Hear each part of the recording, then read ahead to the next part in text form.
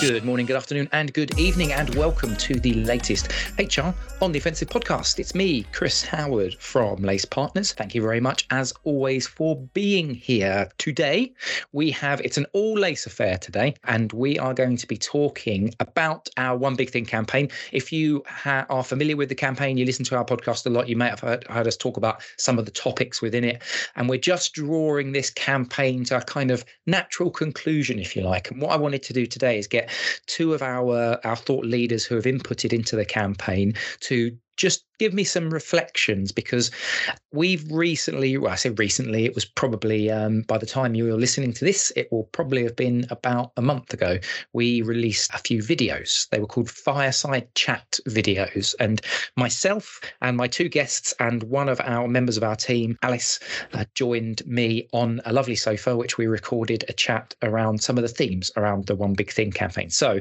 for today's podcast, I'm not going to go over the details of what we did, the methodology behind the One Big Thing, because I'm going to make the assumption, lovely listener, that you have already seen and heard. And if you want to download it, just go to our website. If you haven't seen or heard it, read the white paper, it's lacepartners.co.uk, and then you should be able to access it using our insight section and search for the white paper section. But I wanted to get, as I said, two of our thought leaders in, and I've got Chris Horton with me. How are you doing, Chris? Hi, Mr. Howard. How are you? I'm fabulous. And I've got Mr. Tim Ringo. How are you doing, sir? Hi, Chris. I'm fine. Thank you very much. So, gents, wanted to talk about, we'll talk about the fireside chat topics. Of course, as I mentioned, the One Big Thing. Normally, we've done a couple of these where I've got Chris to talk over the campaign, but we're not going to do that. We're going to dive straight into the conversations that we had on that sofa. And the reason why I wanted to do this today is because even having those conversations in that video, I felt like there was some more nuggets of interesting information that our listeners who listen to the podcast might find interesting. So I'm going to start off with just mentioning, obviously, the top three areas that we talked about in the fireside chat. We talked about talent and the talent attraction challenges that CPOs are facing. We talked about hybrid working and some of those issues. And we talked about employee value proposition. I'm going to start with you, Chris, and then I'll get Tim's views on this. We talked in the video about whether or not these are still resonating with our audience and whether CPOs would still put these as the top three. Can you just give me a bit of insight from your perspective as to what you think? And then we'll go straight to Tim straight after. So I definitely think each of the three topics are still as relevant as they were when we first did this research. I think especially talent attraction and retention is, one of the big ticket items for CPOs, and those discussions continue. I think how we work and, the whole hybrid working, you see articles still in newspapers, in HR publications, different of our clients are still talking about it. So I absolutely think it's relevant. And employee value proposition, we're having lots of discussions. People are still trying to make sure that what they're offering is as appealing as it can be to employees. So I absolutely think they're still hot topics. They're still relevant. And, people are still interested in talking about them, in solving the different issues and making sure the focus is still there. Yeah. And Tim, you've obviously been out on the road recently over the last few weeks, meeting lots and lots of HR professionals over the global scale. Do some of these, as we talked about, some of these areas, talent, hybrid working, EVP, is it still top of their agenda? Yeah, absolutely. I mean, I went from sort of Europe to Asia, then across the Middle East, and then back to the UK, and probably spoke to about 600 people in total. And I like to do a bit of polling to kind of understand where people are. And these topics, all three of these topics were near the top, especially really interesting employee experience, which I relate to employee value proposition. I think they're linked. But, the other thing I observed is there's no slowdown in talent acquisition. People are not behaving as if there's a recession coming. And that seems to be the number one thing they're focused on, which is trying to get talent in and then retain that talent. So yeah, absolutely. And then, I heard a lot of people, still struggling with hybrid working, absolutely saying it works in terms of people's productivity engagement, but still trying to work the kinks out so that it works for everybody. So yeah, these three resonated across all three of those regions, Europe, Middle East, and Asia, which is remarkable because that doesn't happen very often, but clearly all three regions are thinking the same thing as we are in the UK. Can I go just off piste with you, Tim, just for a second before we move back to the videos, which is around that the bullishness around not going into recession? Like, what's the kind of vibe that you've been getting? Like, why are people so bullish? Why is there still such a drive? And, talent, I understand why talent is still going to be a focus, like finding the right skills and, the next generation of talent. But why do you think that recession question isn't really impacting people?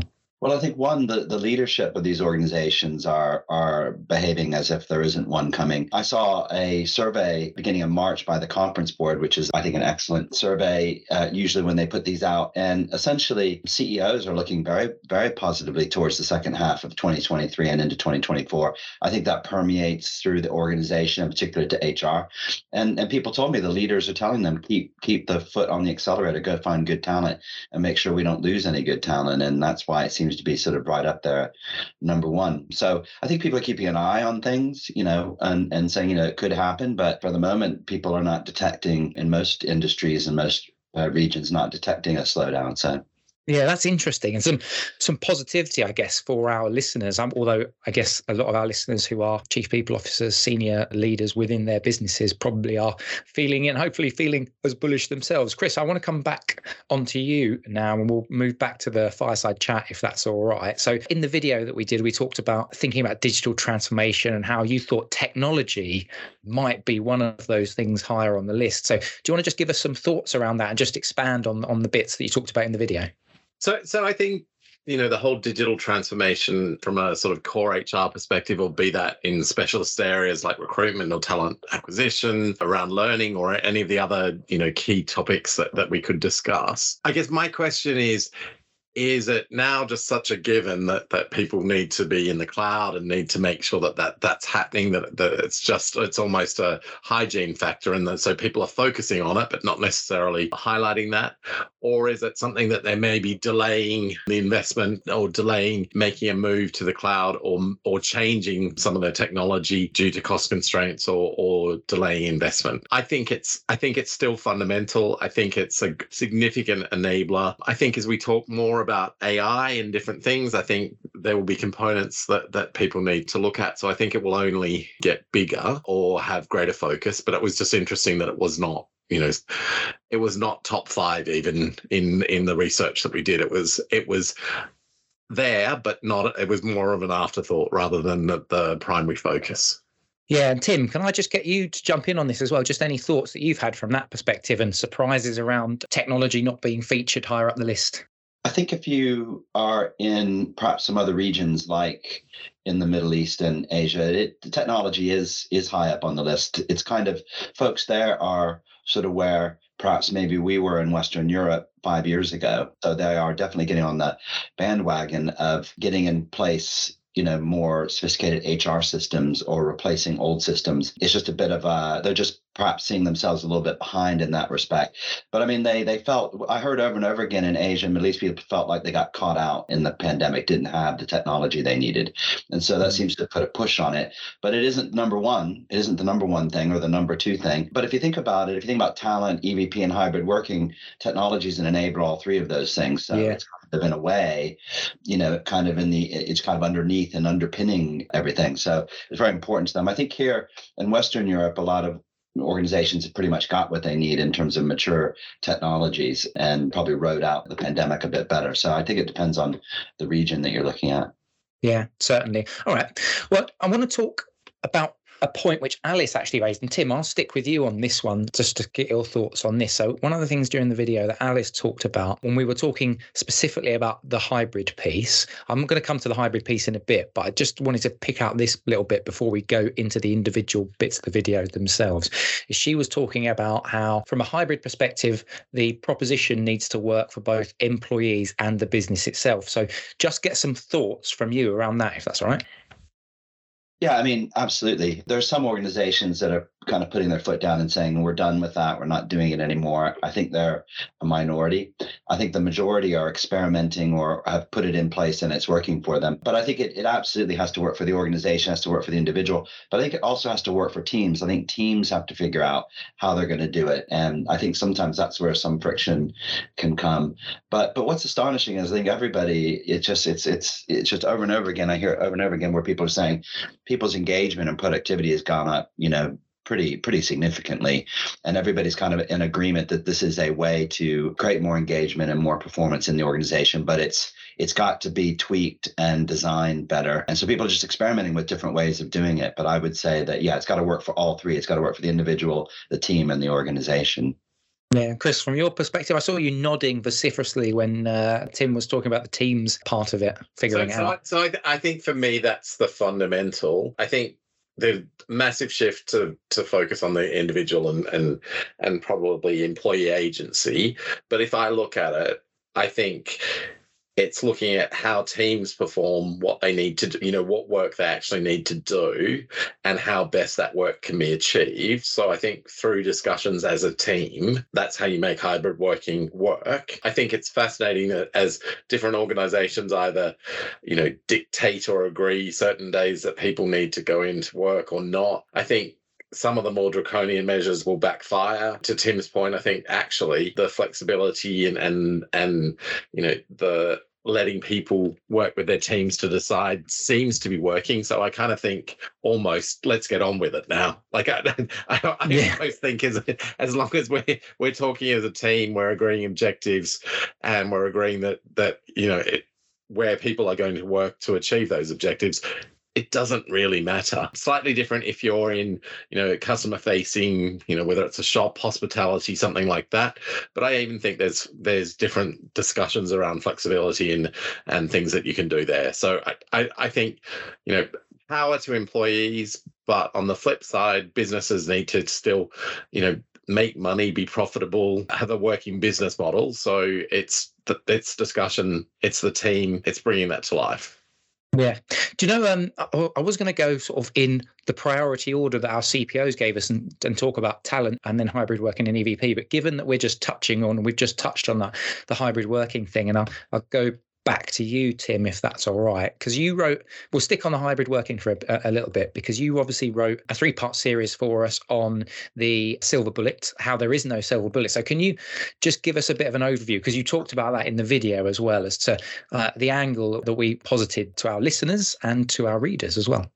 Yeah, actually, no, I took the opposite point, which is I said I haven't seen very many silver bullets in my career, but hybrid working seems to be possibly a silver bullet to fix a lot of things that it's sort of, we stumbled into it, and it seems to have fixed a number of things with regards to people's ability to perform. I mean, I've heard over and over again about how much it reduces commuting, and that gives people more time for personally, but also gives them a bit more time for work, gives them some flexibility to mix a bit of the home life and the work life, and that they feel like they've got headspace. They can get quiet time by working at home. And so for me, it's just, just doing this kind of, tour that I've done for the past month. And on Monday, I did a workshop, an online workshop for some folks in the Caribbean. So it was some public sector companies and in places like Jamaica and some banks. And it was quite remarkable that in that region, for some reason, people have just refused to go back to work. They're all working from home. And they don't even go on to the office. They got hit really hard by COVID, and people are still a little bit scared. And so people are kind of refused. So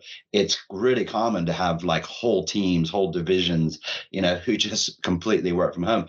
And over again, people are saying it's just working so well for them. Nobody wants to touch it. It's like, no, let's not mess with this, because it seems to be working for people. They're happier, healthier, and producing more. And so I kind of take the point of view that hardly anything gets to the level of a silver bullet, but this seems to just, everywhere I look, it seems to be the feedback is this has done some really interesting and positive things for the workplace. Yeah, it certainly has. I think there is obviously always caveats, isn't there? So you've got some businesses that just simply can't do, because of the nature of the work that they do. They can't just adopt a hybrid working. You're thinking about people who are working retail. We're not all suddenly going to have retail shop assistants that can digitally send across your groceries to you or do anything like that. So, there's always there's always the caveats that exist in there. But certainly I'm with you. And I've seen that myself. Like, we joke about it in the Lace office. We come into the office for the collaboration and coming up with creative ideas and things like that. But sometimes my productivity when I'm actually in the office compared to when I'm at home certainly does drop. Just a little mini plug for our listeners. We are actually going to be launching in April a campaign around workforce productivity, in which we're going to do lots of exploring this sort of angle. We'll be doing some blogs, some podcasts, linking, things like the link between happiness and engagement and how that leads to productivity, as well as getting better at leveraging data and analytics to start to analyze productivity levels. We're going to look at all of that sort of stuff in the coming weeks. But I really liked what you said there, Tim, around, getting more headspace, and that commuting thing as well really resonates with me, because it takes me an hour to get into the office and an hour to get back. And if I've got a particularly heavy day where I need to get a lot of stuff done, I won't go into the office, not because I don't want to be in the office, because out of preference, I quite enjoy going in and seeing my colleagues, but actually I go in because I think that's 2 hours of work, which I can get done. I mean, I can do a bit of work on the train, but it's never as good. But it's certainly it's an interesting angle. We're going to be exploring that more as well in the coming weeks. Chris, I don't want to keep you out of the hybrid discussion, because Tim and I will probably we can talk forever and ever and ever, and you'll just sit there smiling politely at us. But in the video itself, you talked about going back to basics when it comes to businesses looking at hybrid. Could you just want to touch on that? And I know you've obviously mentioned some bits in it earlier on when we were just talking in the pod. So I think there's lots of stuff as a team that's important to do. So I think, clear communication, clear objectives, clear shared goals, places that you can collaborative work on things together. So I think a lot of that is going back to basics and making sure, as a team, we're clear on what we're trying to achieve. Are we clear on what those objectives are? Are we clear who's working on what?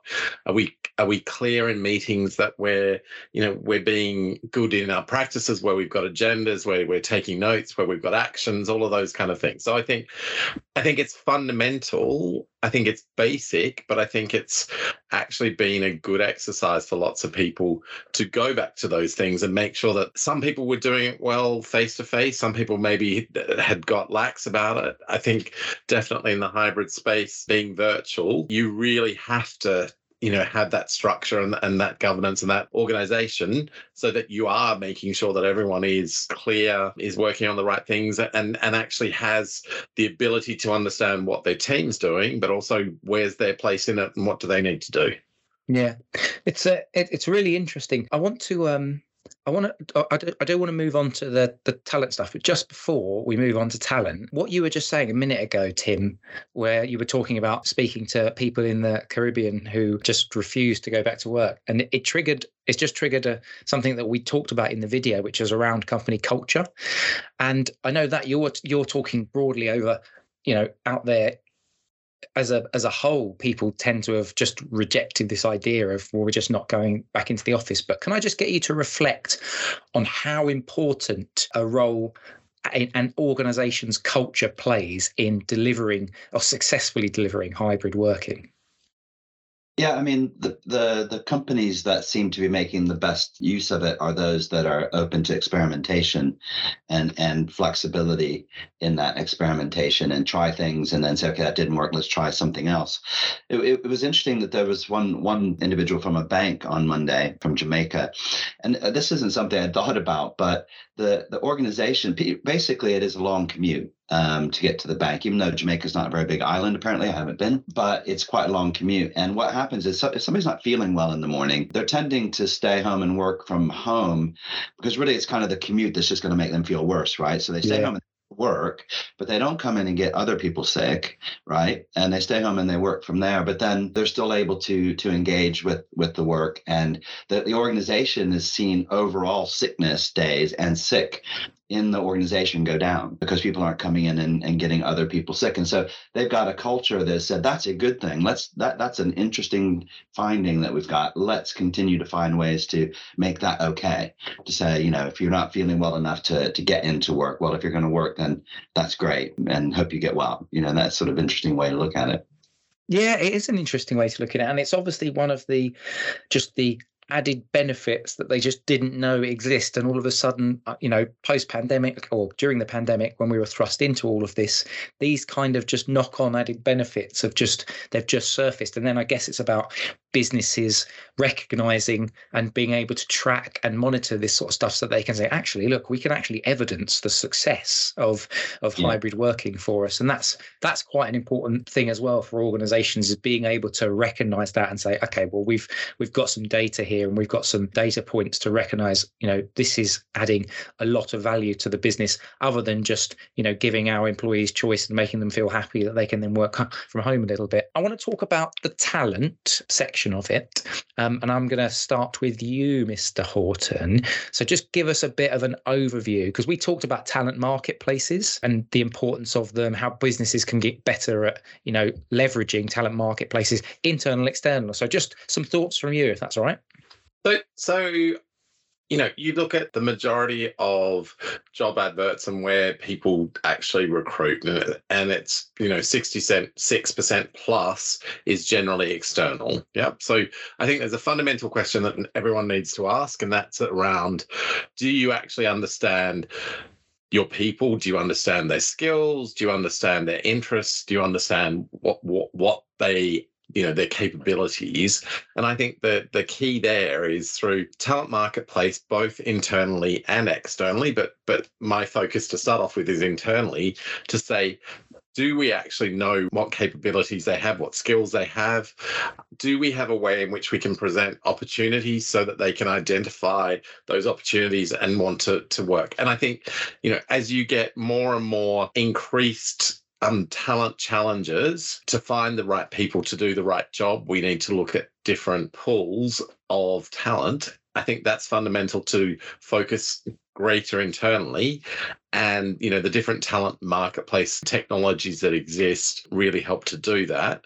I then think there is an external focus to that as well. So, whether that's for short-term gigs where you need a certain resource, certain skill set that maybe doesn't exist within the organization, or, the ways in which you manage bigger pieces of work. So I think talent marketplace, I think focusing internally on talent, but I also think, managing that in a holistic sense is really important for organizations. Yeah, it definitely is. And really interesting, that first question you posed, do you understand your people's skills and capabilities, is really quite fundamental to be able to keep people, to retain people, to attract them. Because if somebody is naturally looking to move, change their roles or develop themselves, then that talent mobility piece is quite important. And Tim, you obviously talked about that in the fireside chat. So let's just talk on talent mobility a bit. Just give our audience a flavour as to some of the bits that you talked about there. Particularly, I think you mentioned around strategic workforce planning. Yeah, it's such a missed opportunity, really, because a lot of people seem to be very focused on talent acquisition, when if you look internally in your organization, you may have a lot what you already need. And if you don't, you could certainly develop it. And companies that are very good at moving people around into different roles, different departments, creating well-rounded employees that can do many things, typically don't have to go out to the market to find people. They can set up an internal market where people and roles can find themselves, and you're less dependent then on the external market.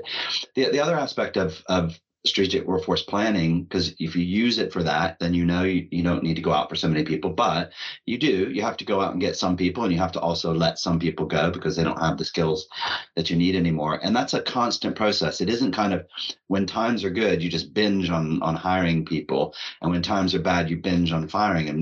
It's a constant process of leveling out the people you bring in and the people you let go, and then the people that you use internally into different roles. And strategic workforce planning is absolutely the core of doing that. The problem is there aren't many companies that have a capability to do that. And it usually is because of two things. One, they lack the data to do it. They don't know the workforce as well as they should. And second, they don't have the sort of mindset and processes. And then lastly, the technology to do it. And so it kind of gets done bits and pieces, if at all. But it's going to become more and more a core strategic activity.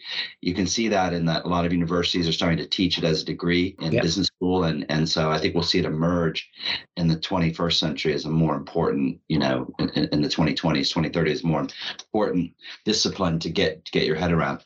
But the companies that do it well, because they can get the right people in the right place at the right time. Yeah, and that is fundamental, isn't it? Chris, I just wanted we're going to need to move off talent because we're getting into the last sort of 5 minutes of the pod today, but we had a really interesting discussion around, and we made a joke about it on the actual pod because it's ironic that we're both called Chris H, and we talked about this kind of balance of making sure that you hire people with, different backgrounds. You don't want you don't want a homogenous set of robots that are all exactly the same. So can I just get you just to talk to our listeners a little bit about some of the parts of that we discussed, other than obviously everyone should be called Chris working in an organization and have the surname that begins with H? Yeah.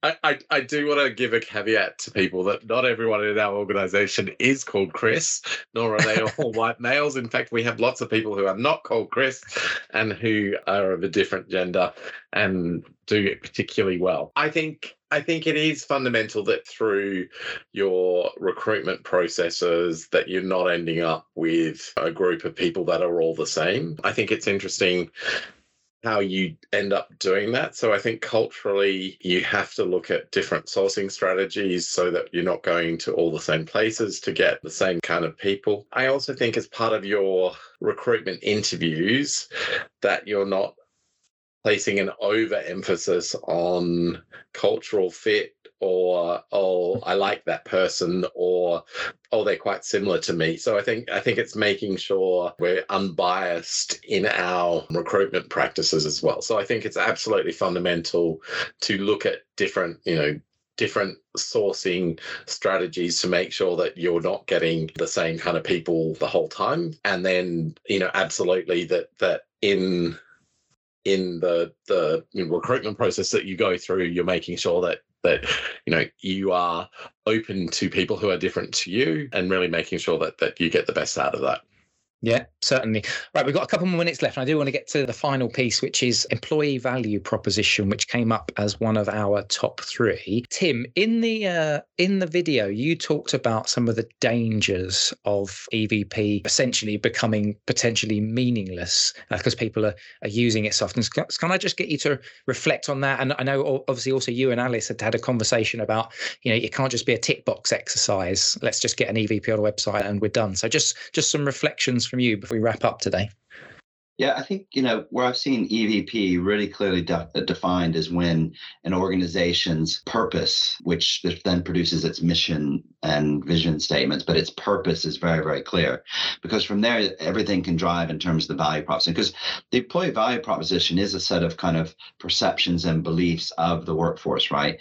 And it's something they encounter and feel. And so you have to take that into account when you're designing it. So I think it starts at that level with kind of purpose and emotion, and we're people. But then you can design aspects of EVP that really creates this thing I like to call moments that matter. So all the way through your employee life cycle, the important moments like onboarding, are done really, really well and done to the kind of core beliefs and purpose of the organization. Performance management is done that way, et cetera, et cetera. And that's always kind of the core.